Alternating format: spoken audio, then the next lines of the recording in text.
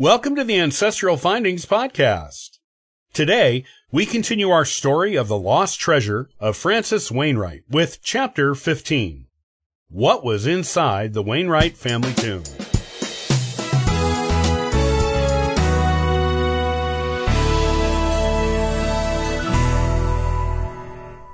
The elderly woman behind the desk at the entrance to the Ipswich Town Hall looked like she might have been there since the town was founded, 4 centuries ago. She was also smiling and pleasant and seemed happy to have visitors. The town hall was quiet, and the cousins didn't see any other people in the entrance area.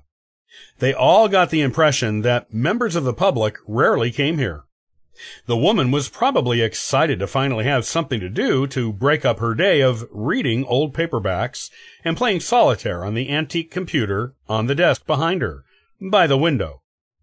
"Hello," Christine began, speaking for all of them. "We were wondering, do you have any information on the history of the ancient burying ground here in town?" "What kind of information are you looking for, dear?" the woman asked, putting both hands on top of the countertop that separated the cousins from her work area. She gave them all a friendly smile. Maybe something that has descriptions of headstones and old tombs?" Christine posed her statement as a question because there were really so many different potential sources for the kind of information they needed. "We are specifically looking for a history of the Wainwright family tomb. We're descendants," Grace helpfully added. The woman thought for a moment. "We do have some old maps of the cemetery here," she told them. "Some of them go back to the early 1700s, and the older ones have drawings on them, indicating what certain tombs looked like if they were any different from the usual headstone. Typical headstones have their own uniform illustrations, too." Christine nodded with enthusiasm. "Yes, that.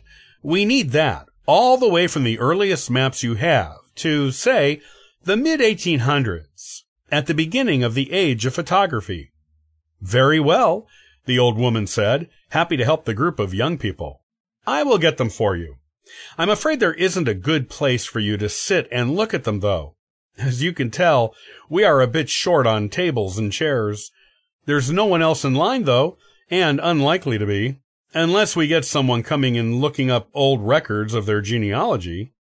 You are welcome to use the counter here as best you can, or sit on the floor so you can smooth out the maps better. You don't have to worry about damaging them. They are all copies of the originals. The originals are all kept in climate-controlled conditions at the archives." She disappeared into the cavernous area in which she worked for a while, then returned about 5 minutes later with a stack of manila folders, each numbered with a year, and with a folded map inside. There must have been more than 24 of them, probably around 30, if Christine was guessing. The cousins decided to each take a few of the maps, and together they used up just about every inch of open floor space in the entryway, sitting cross-legged on the floor with their stack of maps in front of them. The earliest maps were from before Philippa and Francis died, so they were of no use. However, around 1703, things started getting interesting. They could tell, thanks to Adam, who discovered it on one of his maps, that the Wainwright family tomb, the one with the door in the hillside, was built during that year. This meant it was built well after Philippa died, and shortly after Francis joined her.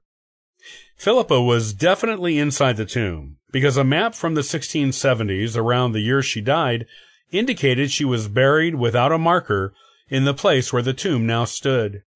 Even Francis was buried in the tomb beside her, as per his wish, which was not surprising, meaning the large, ornate box-style marker for him in the open part of the cemetery was a cenotaph, a marker for people to commemorate and remember an important person, but without actual human remains in or under it. Francis Wainwright was an important man in Ipswich in those days, Emily reminded everyone.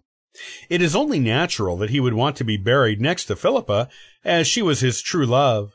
But it is also only natural that the people of the town, or his immediate family, would have wanted some other marker they could have out in the open to remember him by. Then why didn't they put the marker up for him over the place where he is actually buried? James asked. The tomb wasn't built over that spot yet when Francis died. With Philippa there, it would have been easy to put up a marker for both of them. Most women didn't rate that kind of recognition back then, Grace said sadly, shaking her head. And as for the tomb, I would guess Francis and Philippa's children or grandchildren were already making plans to build it when Francis died. Francis probably knew about it and asked that they place a marker for him elsewhere, if they were so inclined. He had already commissioned the monument to Philippa, so he knew that was going up where the tomb was, and that was all that mattered to him, I suppose. It makes sense. It does make sense, Adam agreed. All Francis cared about was commemorating Philippa. He wouldn't have cared about his own marker. He didn't even mention it in his will.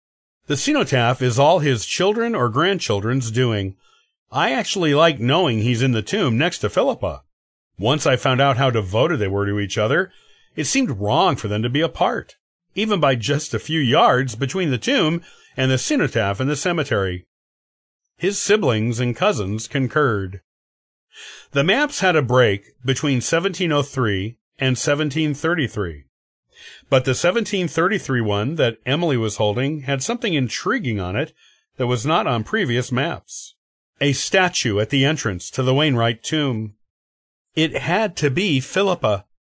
A quick check of later maps showed the statue again and again, until the 1780 map. There was a break again between 1764 and 1780, when it disappeared. All subsequent maps showed no statue. So, the statue was there, Christine said, amazed.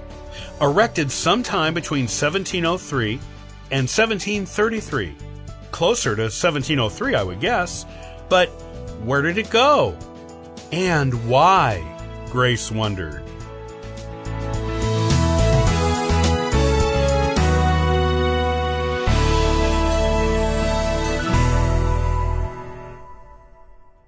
Thanks for listening to the Ancestral Findings Podcast. Looking for free resources to help you in your genealogy research? Visit ancestralfindings.com for that helpful information. Happy searching!